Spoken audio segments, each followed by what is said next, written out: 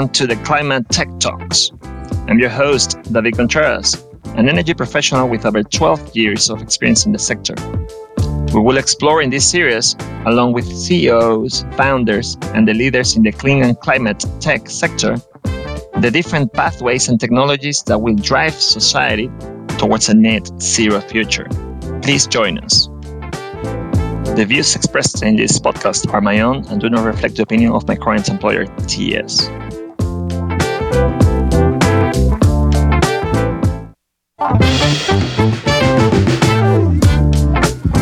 In this first episode, you will hear from David Hunt, CEO and founder of Hyperion Executive Search.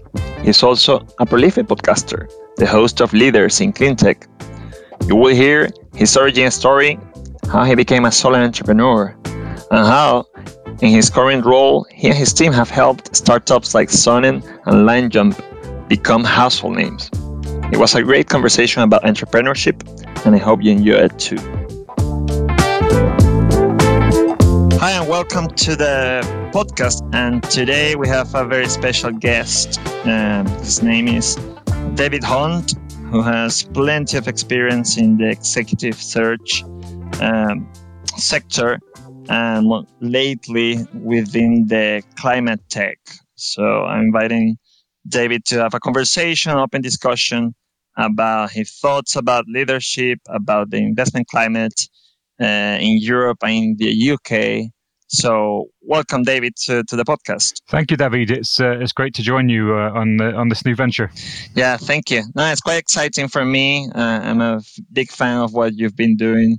For those of our listeners that don't know David Hunt, he's quite a prolific podcaster. So my last count, David, you've recorded around 60 something podcasts. Is that correct? It is, yeah. No, it's been it's going well. So I think we'll hopefully end the year just on 66, and then already have some good guests planned for the start of next year. So it's I shall soon find out. It's great fun, but also it does take some commitment.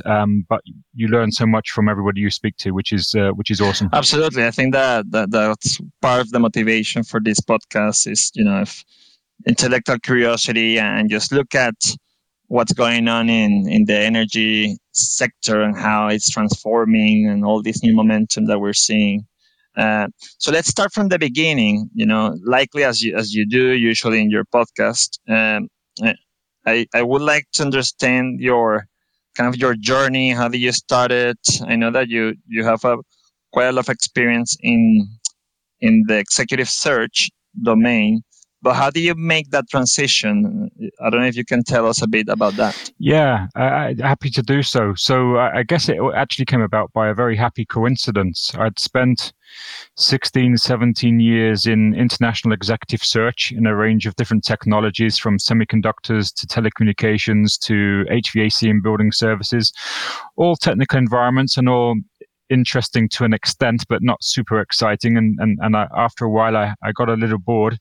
And as I say, via some very strange coincidences, it was a conversation with a friend whose daughter was in my daughter's class at school. So a random conversation, we started talking about solar power and wind turbines. And at that time, this is in 2007, I didn't know anything about those things, but it stimulated a thought in my mind. And I went away and did some research, particularly looking at the Energiewende in Germany and how solar was starting to be rolled out in particular. And just thought that it was incredible that there was this way that we could generate a more sustainable way of powering our lives, of living our lives, always having had a sort of a feeling for nature and the natural world. And through my researches, I figured actually maybe there is some business opportunities here.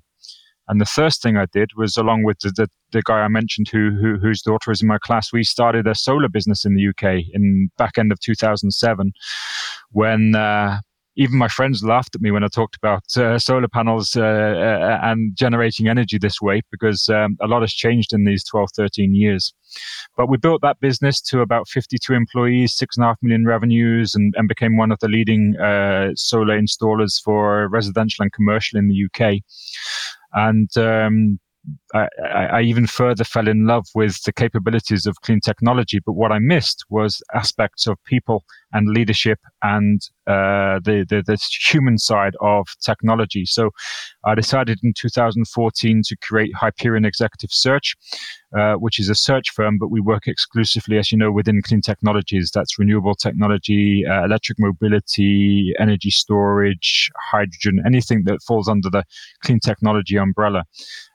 So that's a kind of a very quick snapshot of how I moved from a headhunter to a solar entrepreneur, and now back into a headhunter, but purely for the clean tech sector. Very interesting. So going back to that kind of first founder story, because you co-founded that renewable energy installer company. Yeah. So that lasted until 2014. You sort of hinted at it, but how was the market back then in terms of solar in the UK? And have you seen that evolving in the last couple of years? What happened in that junction in 2014 when you decided, well, maybe actually I should explore something else? And that's when you co-founded or you founded Hyperion. But yeah, if you can give us some hints about how was that train of thought? Sure, yeah. Of course, it was a very different market now. And even though 12 years doesn't sound some ways a long period of time within the sector, an awful lot has changed. So when we first started the business, there was zero subsidy or support for the installation of solar. And the product was significantly 4, 5, 6, 10 times more expensive then than it is now. So it was quite tough. And most of our customers were quite committed Greens, if you like, or hippies with some money, essentially, who wanted to, make their own homes, their own properties, their own businesses more self-sufficient. So it was very challenging. But then I guess it was both a blessing and a curse. We started to see across Europe and in the UK feed-in tariffs or generation tariffs of various different descriptions, and people essentially became subsidized to install solar. So. This, of course, was a big boost to the business and helped us to scale and brought many new people into the market, some less ethical than others. But also those policy changes across the world, and in particular in the UK, were there was a lot of change with the policies and it was very disruptive. So, for example, you would have a lot of peaks and troughs where there was a cut to the subsidy. So there'd be a big rush prior to that cut taking place and significant business. Then after the cut, there would be a real lack of business. So it became very difficult to manage that up and down process, and to particularly when you're your own team of 50 plus employees who clearly needed to be paid every month. And there was this kind of boom and bust being led by incoherent policies from the UK government. And so that made it very challenging. And that was one of the reasons that I started to feel, a little bit uncomfortable. And two of the directors that founded the business carried on the business for a period of time.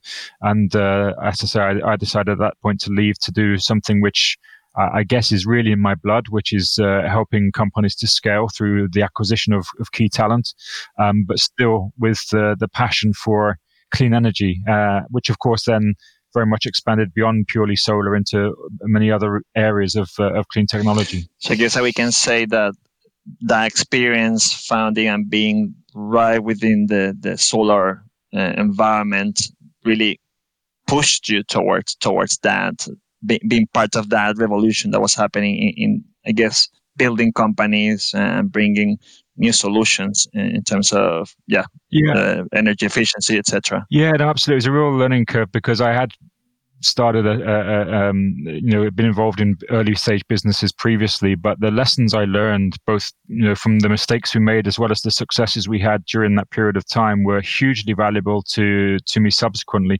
But also when I started to work, and whilst we work in clean tech, we certainly have a focus on the startup and scale up size of companies. So I immediately had an affinity with other founders because I know the challenges. I know I'd experienced both the highs and lows and the ups and downs of founding a business. So immediately there was both a connection because of the technology, but also a connection because of those experiences. Absolutely. No, I can imagine that the entrepreneurial roller coaster of building and raising, Exactly. the funds necessary to grow and scale up. Um, so that brings me to 2014. So you created Hyperion. Can you, maybe the elevator pitch of Hyperion? So who are you serving? Who are your main clients? How big is the company now? And what sort of markets are you working at the moment? Sure, happy to do so. So at Hyperion, we work with some of the world's most innovative clean technology companies, bringing breakthrough technologies to market, and we help them to scale by helping to find the key talent they need to do so. Usually that's either at the C-suite, CEO, CXO, CFO level, but also in the really hard to find senior to mid-tier engineering, commercial, sales, operational leaders for businesses. And they typically, when we start working with the company, they're typically quite small, sometimes 4, 5, 6 people. Probably the maximum would be 40, 50 people. Clearly, after a period of time, the sector has grown so much. A couple of good examples, maybe that your listeners may have heard of, would be Sonnen, which is a German manufacturer of residential energy storage systems.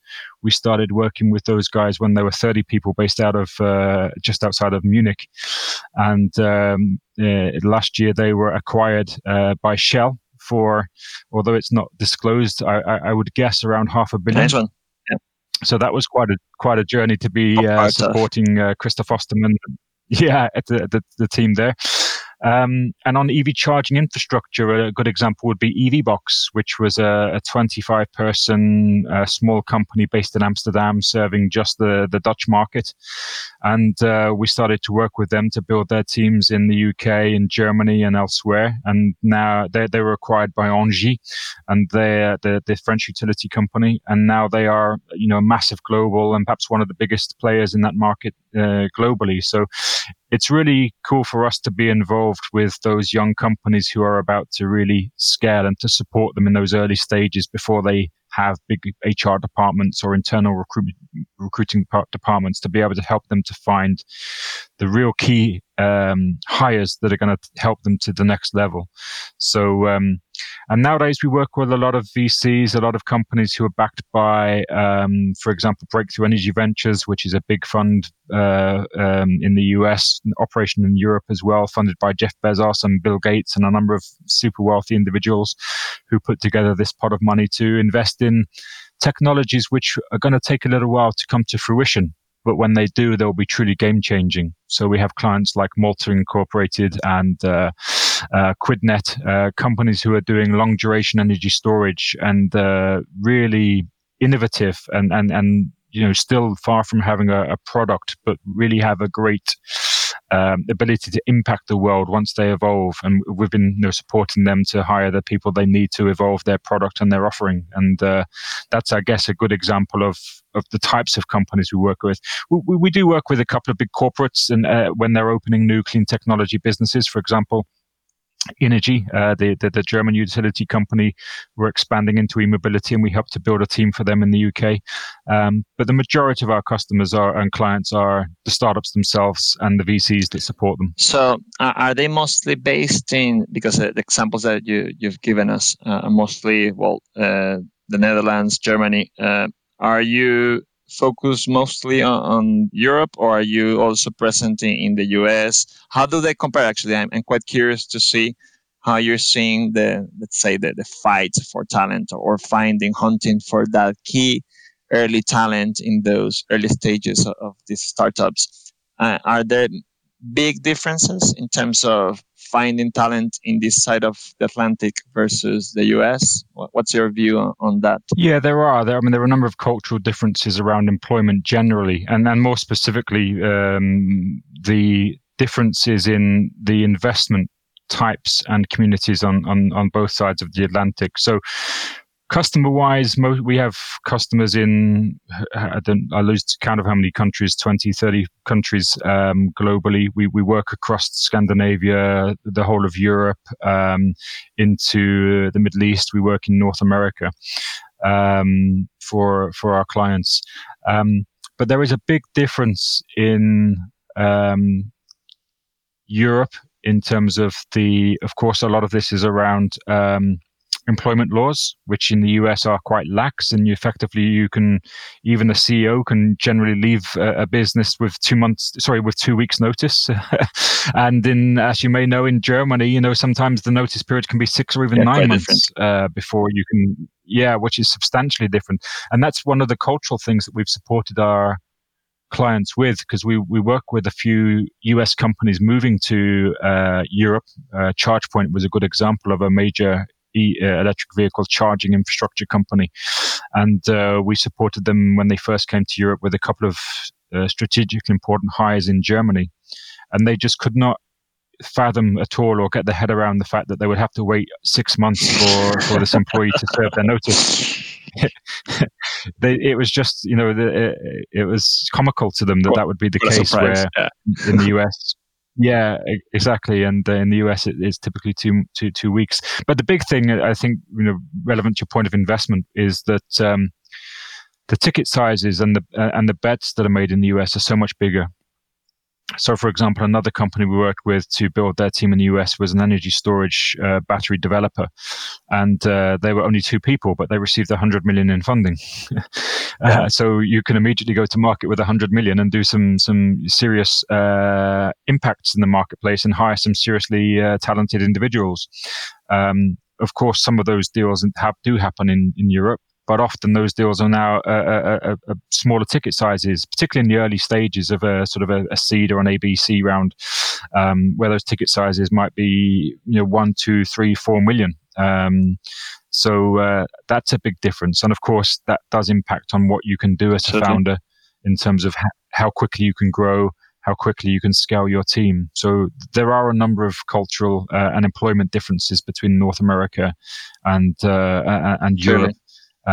But particularly led by the appetite for risk and the size of deals that are done in the US typically being substantially higher. Which brings me to the point. I mean, I think that everyone is aware that climate change and even climate tech has entered the conversation. I think that this year alone has brought multiple calamities, let alone COVID, but in terms of fires everywhere, from Australia to California, hurricane season, like world records, and obviously temperature rises. Yeah. So have you seen changes in for example, speaking about the VC industry in Europe, are they now like up in their game in terms of what they want to invest in comparison to the US, supporting those founders in these clean tech technologies? How do you see the landscape evolving here in Europe?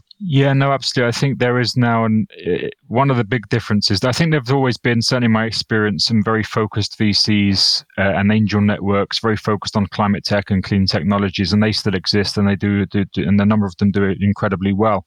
Where I've seen changes in the last year or two has been really led from the likes of BlackRock and some of these massive global financial institutions who are divesting of their fossil fuel assets and committing to only invest in cleaner technologies and more sustainable businesses. So right away from these huge entities divesting of fossil fuels, and we've seen within the corporate community, the likes of Google and Apple and all these huge tech companies committing themselves to going carbon neutral and to using only renewable energies. So there's been a real drive from these huge entities, which has filtered down, I think. And whilst the VC community, I think, has been stable and notwithstanding COVID, has still been very active, what we're starting to see, I guess, is more private equity money and more institutional investment.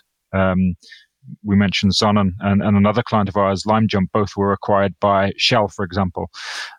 So I'm seeing much more institutional investment from CVCs, if you like to refer them to, corporate VCs, and the more sort of larger ticket private equity type of companies getting involved as well. That's a very interesting point. So I guess for your information, so I come from that world, from the fossil fuel world. So I spent some time in Total and other oil services companies. I'm still working in one at TGS.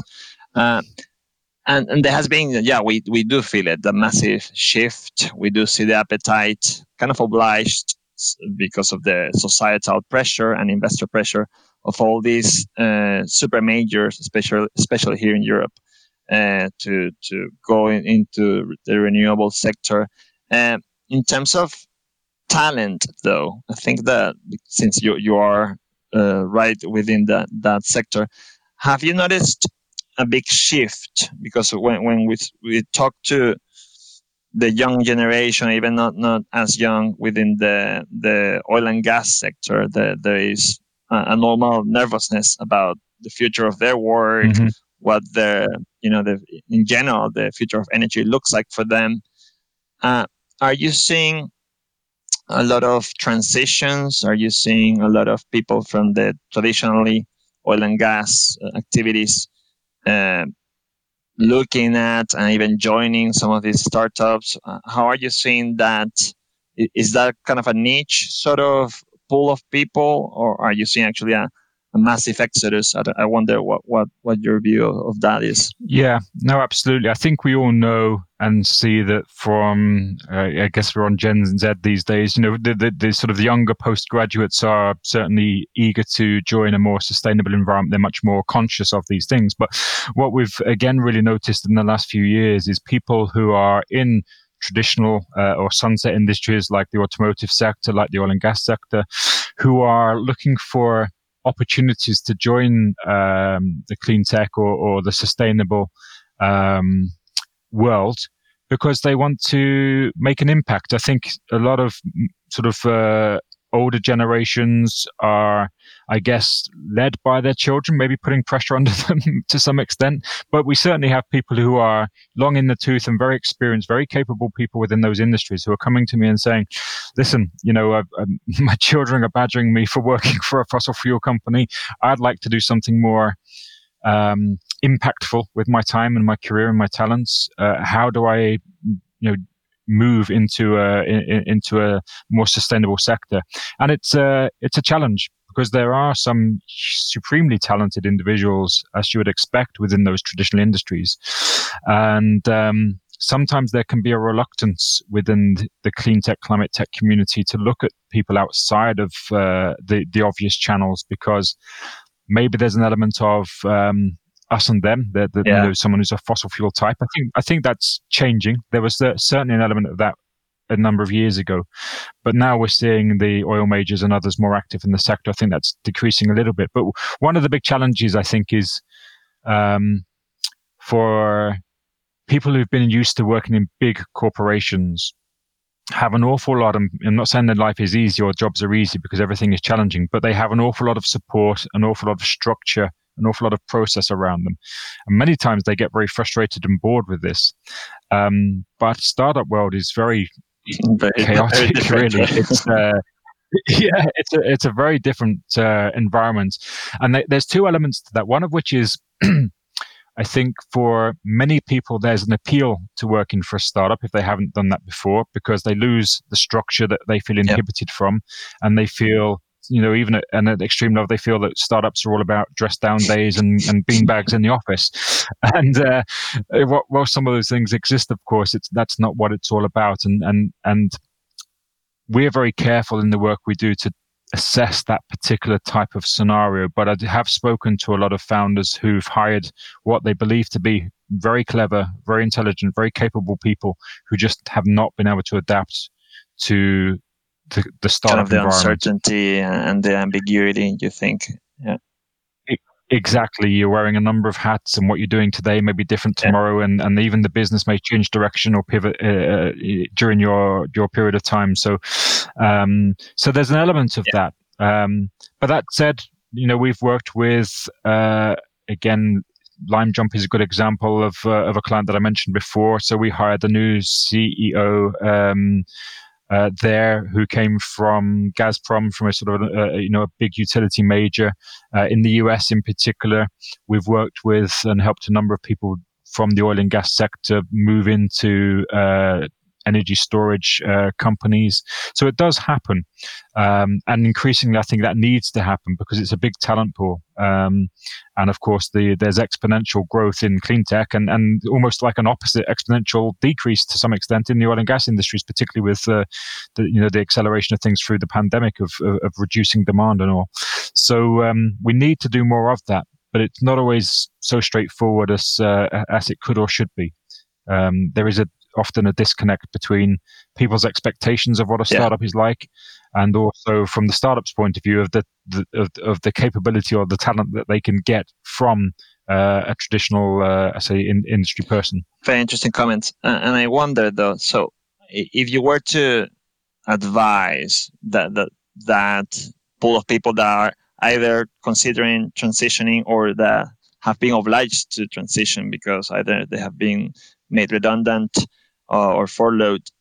So what would be the core skills that you could see or have already witnessed are transferable for those people to say, hey, you could actually be quite successful in another complete environment where ambiguity and uncertainty, etc., are part of the day-to-day? Yeah, I would say for people that sometimes you have to connect the dots for an organization. It may seem to you obvious that your skills are transferable, but it may not always be so obvious within the startup where you don't have big HR departments. Typically, you have a founding team. They've got many challenges. They're wearing a number of hats. They might see a CV and they make some assumptions.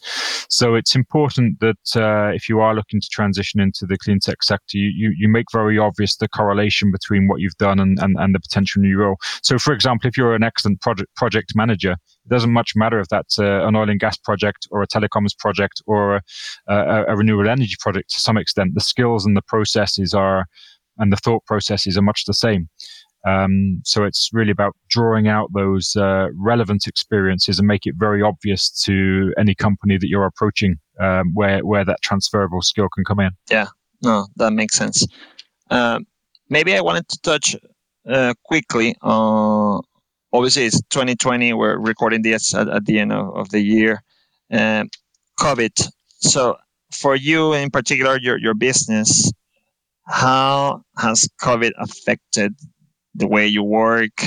Has it made you a better professional, and even the way you're dealing with your clients? What would be the long-term impact of COVID in the way you're doing business currently in, for example, executive search, and even within the larger, clean tech environment? Yeah, it's a very interesting one, and there's lots to be changed. There are many, many positives in terms of working processes that have come from this pandemic, in terms of people realizing that flexible working, that working from home and remotely are not just something you could do on a Friday afternoon, but is a way that you can, you can actually operate in this way. Not for every role, of course, if you're working in a lab, for example, but more often than not, it's a positive way of working.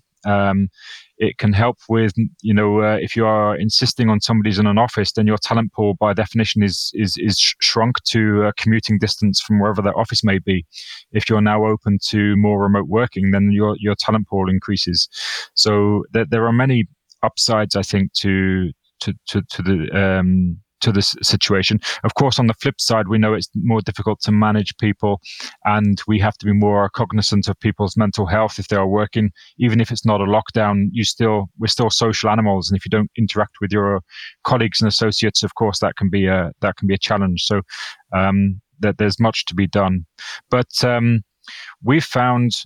And I think going back to your point of the whole clean tech sector, one of the things that was kind of not an in-joke, but an in conversation was that we all met at these various conferences around the world, and they were all valuable trips. And but last year, for example, I took 50 flights to various different business trips, and we had to, at my company, we have an orchard. We plant our own trees, and we offset all of our activities as a business. But that is not really a long-term solution. It's of course it's a good thing to do, but it's not really the long-term solution. And when I meet at conferences, we had these same conversations with people. Isn't it a shame that we have to meet in XYZ and we're traveling all this time? So I think the lack of, I think hopefully we'll get back to conferences, because a lot can be said for literally the face-to-face interaction. But I think what we have realized is we don't have to be so. We don't have to travel so much. We don't have to have people jumping around the world on airplanes here, there, and everywhere.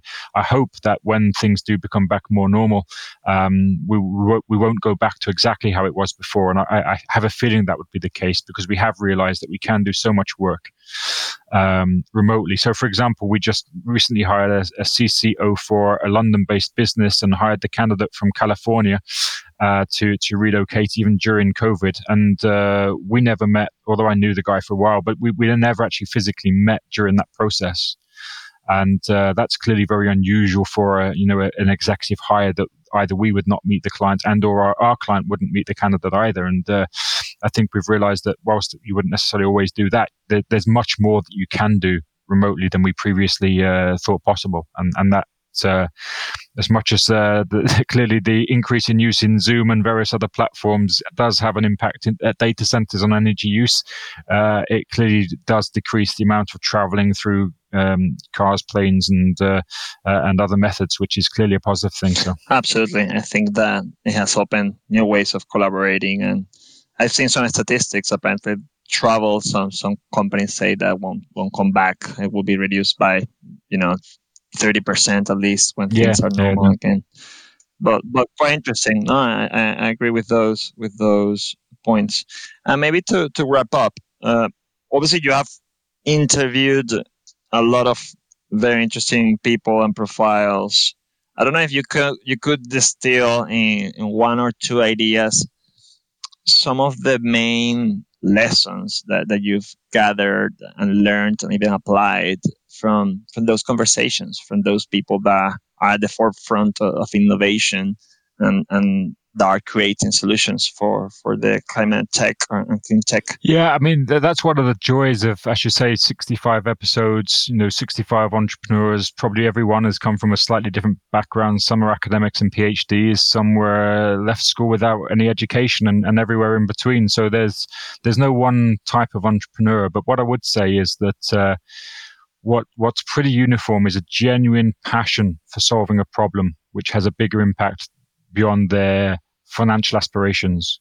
So it is obviously within clean tech and climate tech, people are genuinely driven by producing a solution. The fact they may or may not get rich from the back of that is clearly better to get rich than not get rich, but there's a real values-driven element. Yeah. And the other thing, which I guess would be uniform of any entrepreneur or anyone who wants to succeed, is a real genuine resilience, because any startup is chaotic, it's challenging, and never as is expected. So resilience is really a key that's come across, and quite often people that I interview have come either from a sporting background or they've always shown competitiveness in other areas of life, which is gives you that kind of resilience. But equally, what I love most about our sector as a whole is an awful lot of feeling of collaboration. The rising tide rises all boats. So even for competitors, there's quite a lot of support, interaction, and support for one another. So there's an awful lot of reaching out to people and being fairly collaborative and branching outside of your silo or your own business to find solutions. And I think that's one of the things that I won't say is unique within clean tech, but certainly I found it much, much more prevalent since working in clean tech, that there is this openness for sharing of ideas, of sharing of support, even for people who technically might be a competitor of yours, and that's pretty cool. But if that sort of answers your question, it's resilience, collaboration, and passion and values are things which are pretty uniform amongst anybody that I've worked with successfully. Totally, I like that spirit of collaboration. That it seems right that everyone is working toward the same goal of decarbonization and bringing new solutions, better solutions for the energy landscape of the world. Yes. Really. So maybe to a final word. What podcast and what book would you recommend to our listeners to start their journey on this climate tech, clean tech? What would you recommend for us here? Yeah, no, good question. It's one I to use, and it's interesting to have it thrown back at you. I think Gerard Reed's the energy podcast is very good. Jigar Shah, the Energy Gang, is a good podcast. Book-wise, I read so many both business and sort of industry books.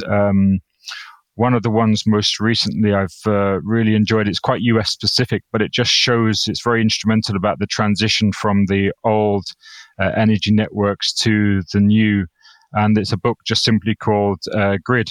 And it's a US book. I'm trying to think of the author for you. Okay. Yeah, and it's sort of around the basically just saying how poor a state the US grid infrastructure is and just how much work needs to be done and how much investment, even if we were to continue with oil and gas, the grid in itself, the transition network really needs to change significantly. And yeah, that's really interesting because sometimes you think about and you hear accusations of it's going to cost us an awful lot of money to transition to a cleaner environment. Right? Well, the reality is that a lot of the stuff that we use both in Europe and the US is 100 years old, a lot of this infrastructure, and it's already creaking at the seams. And it just highlights the fact that, yes, there's a lot of investment that needs to happen, but that would be the case even if we didn't go down this clean technology or climate technology route. And I think that's something which is quite important. I've really enjoyed reading that book. Great. Well, we'll put the notes at the end of this episode.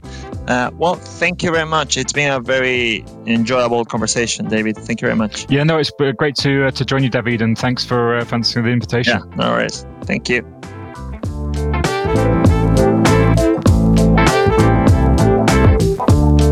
If you like this episode, please subscribe and give us a like. It really is important for us. This episode was produced by Julio Cesar Fernandez.